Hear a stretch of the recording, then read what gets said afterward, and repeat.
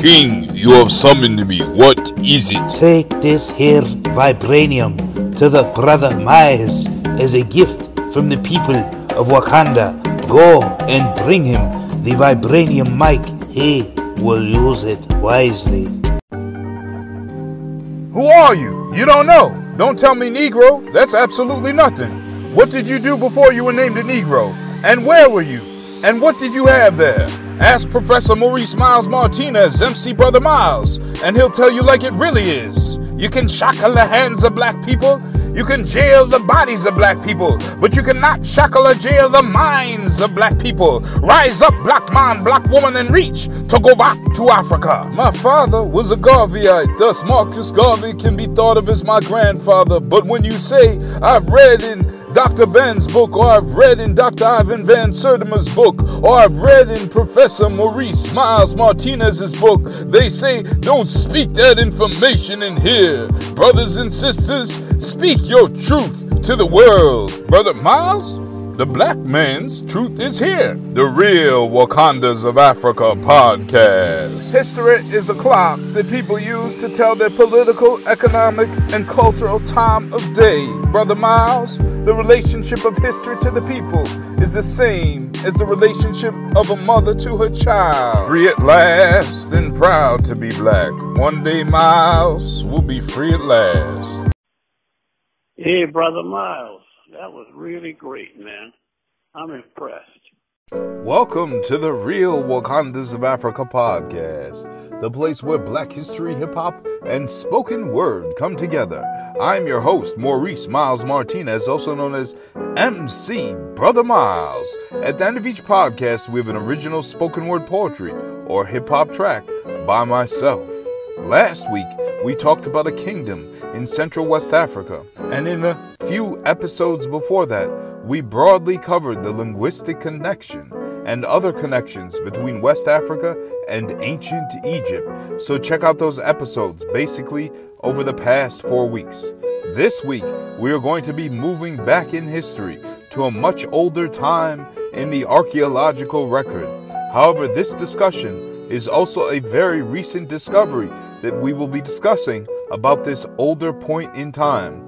And this has to do with the Oldowan stone tool set that was traditionally dated to roughly as old as 2.4 million years ago and was said to be used by Homo habilis, first in East Africa's Tanzania, found in the Olduvai Gorge, but subsequently in other parts of East Africa.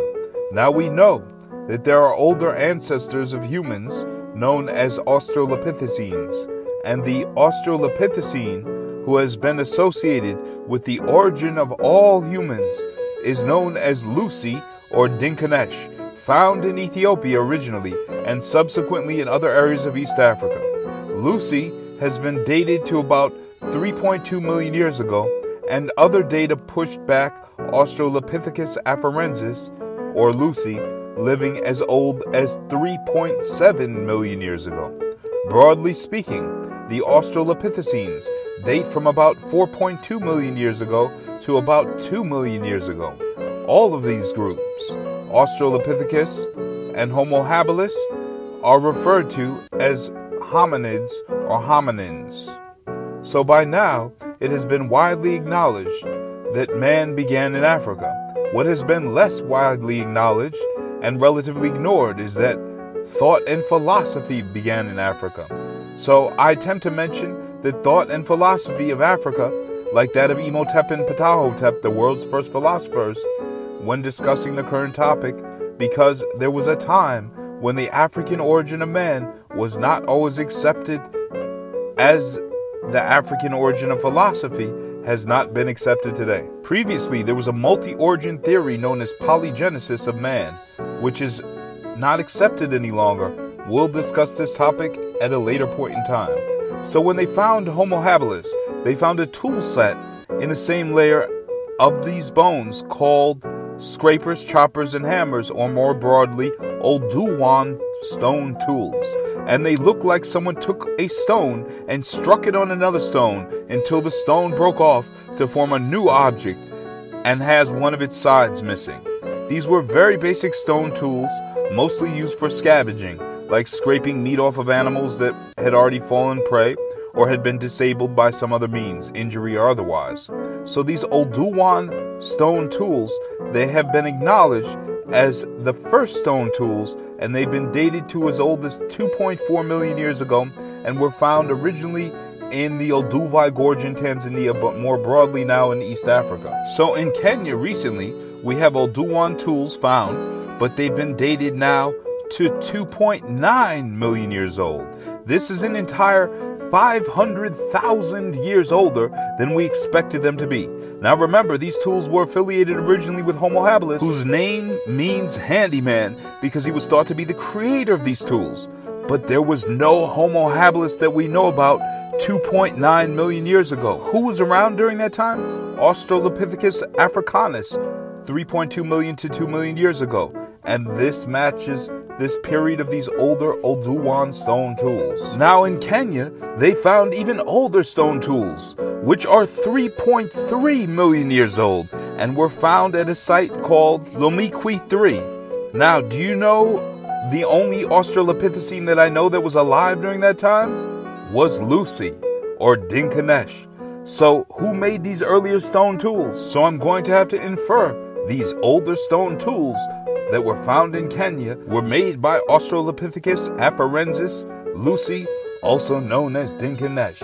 As always, we conclude the Real Wakandas of Africa podcast with an original spoken word poetry or hip-hop track by myself, MC Brother Miles.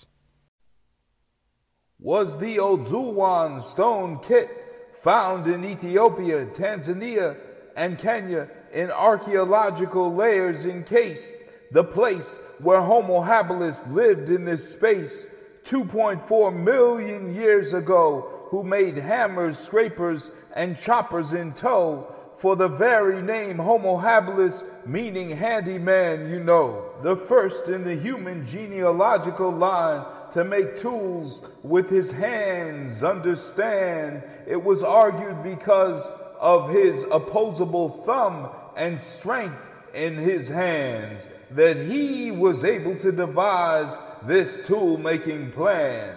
But fast forward to archaeological digs post-2020 and to reports from 2023, we have Oldowan tools found that are 500,000 years older than Homo habilis seed. How could this be when the Homo habilis did not even exist 2.9 million years ago on the anthropological evolutionary list? The only ones alive maybe were Australopithecus afarensis and Australopithecus africanus.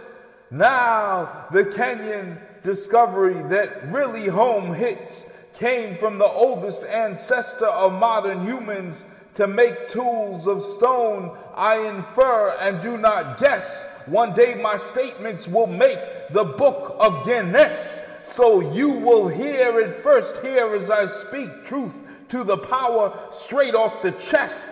3.3 million years ago, it had to be Dinknesh, known as Lucy to the world, or Australopithecus afarensis. She forged tools out of stone that prepared meat from the flesh of animals and opened nuts that plucked from the trees that produced fruits of excess for Africans to grow and flourish.